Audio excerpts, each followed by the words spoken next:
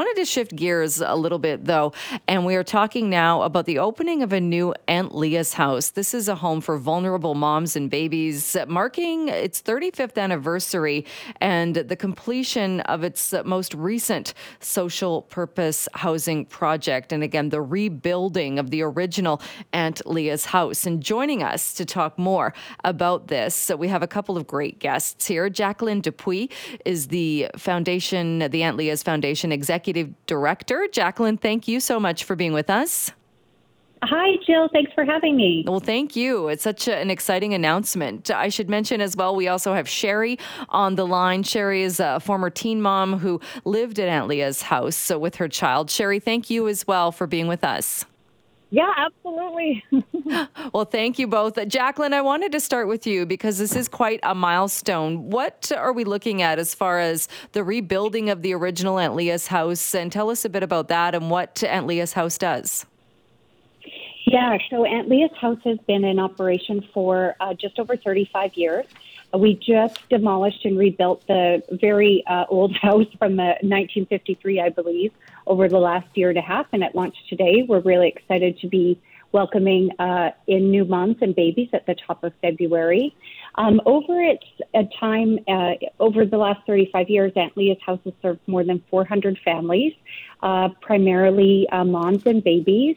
And giving them a safe haven as they transition usually out of the foster care system.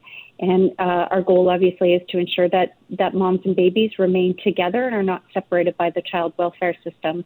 And Sherry, I'll bring you in on the conversation here as well. I understand that you were part of the family, part of Aunt Leah's house about 10 years ago. What was that like for you? Well, I was 16 when I had my daughter, Marcella, and I came from a very troubled home, and I was couch surfing before I came into Aunt Leah's, and I was brought in by MCFD, and when I got there, I was, obviously scared, being 16 with a little baby, being a baby myself.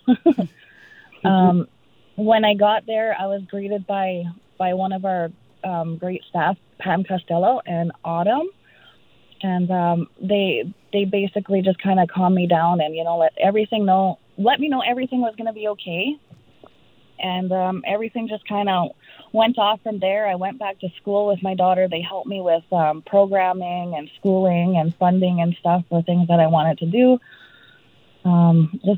It was definitely something I didn't imagine what it was going to be. From what I understand too, and I don't want to go into too much detail, but I understand as well that you were also in the foster care system. So not only, like you said, a baby yourself and dealing with a baby and that, but also, and we've talked about this so many times before, that anybody aging out of foster care, that in itself has so many challenges, but put in all of the other things that you were dealing with, that had to be daunting. Yeah, it was. Being, youth basically by herself in a big city. Like, I come from a reservation up north. Being in a city was quite intimidating. Jacqueline, when you hear that and hear Sherry talking about this and how she was taken in, like so many people have been taken in by Aunt Leah's house, what goes through your mind? Yeah, I feel my heart beat really fast, and just, feel a lot for Sherry. And I think just it makes me think about the workers that Sherry mentioned, Pam and Autumn, over at Aunt Leah's house, and just how much they care about the moms and ensuring that the moms are well and able to keep their babies. And I think it just makes me feel really, just wonderful that it is possible for great beginnings for folks like Sherry. And I know in like everything else that Aunt Leah's faced some restrictions and some challenges during the pandemic. So having come through that, and now with this opening day for this rebuild, that's got to feel good for not only the workers but also for people that are living there and relying on Aunt Leah's house. Yeah, and I mean, we're still recovering. Getting and keeping staff is still, very difficult.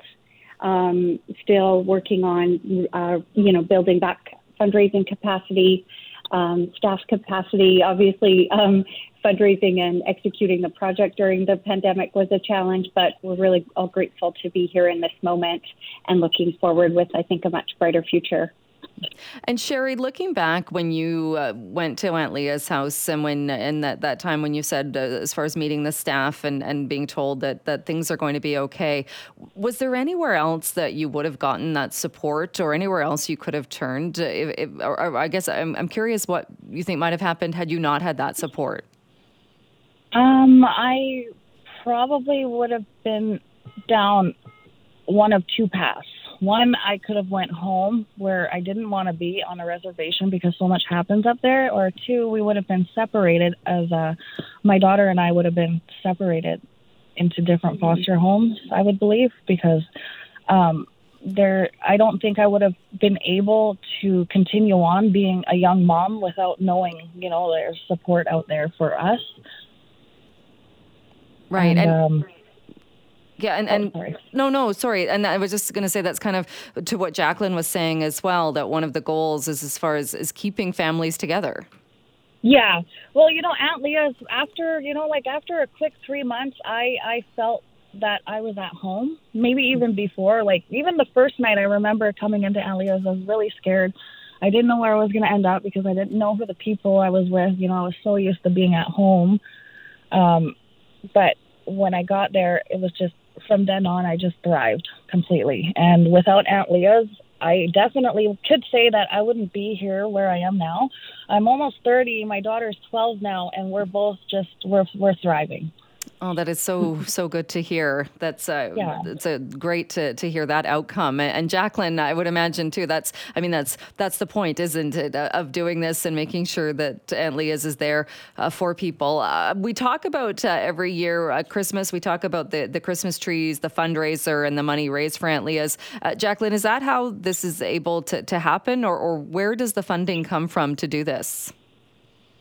Yeah, absolutely. Aunt Leah's Place has the thrift store as well as the Tree Lot social enterprises. So really smart fundraising strategy that way as well. They're funded through government grants as well as private donations. And this milestone today, then, as far as the 35th anniversary of that house and the rebuilding, not that that's not enough, but I'm curious as far as what's next. Are there plans to expand, or what's next on the horizon? Absolutely. We're really focused on the need for housing right now. So working with government partners as well as actually families who might be able to help us house some of our youth. So actively working on a number of fronts to build out our housing portfolio and housing services to our participants. We've got a long list of folks who need help and support in housing specifically, so that's going to be a focus going forward for sure. And Sherry, I'll just ask you one more question. I'm curious, what advice would you give to, say, somebody in your position or somebody in a similar position who is frightened, maybe doesn't know where to go and is considering Aunt Leah's but maybe doesn't know about it? I would have to say, Aunt Leah's is a safe place. I know being in my position back then, it's hard to trust people having trust issues already. So what I would have to say, everything is going to be okay. That's what I've been told. And, I just had to go with it. And, Aunt Leah's, they have a revolving door. I was there when I was 16 and I left and I ended up coming back when I was actually back in 2018. And I stayed there for another 3 years through their Thresholds program. So, Aunt Leah's will always be there, regardless if you're in the program or not, or if you leave and come back. All right. Well, thank you so much to both of you for joining us to talk again about this milestone and what Aunt Leah's does. Appreciate so much your time. Thank you again. Yes, thank you for having us. Thank you, Jill. All right. Thank you, Sherry. Have a good day. Bye. 911. 911, what's your emergency? I'm on a cruise ship. There was an explosion. Oh my God, the ship is sinking. I can't get out. There's water everywhere. We're going down. I've got a lock on your location. Stay with me. Hurry, hurry. Hello? Are you there? Help is on the way. Angela Bassett and Peter Krause return in an all-new season of 911 on a new night. Thursday, March 14th on Global. Stream on Stack TV.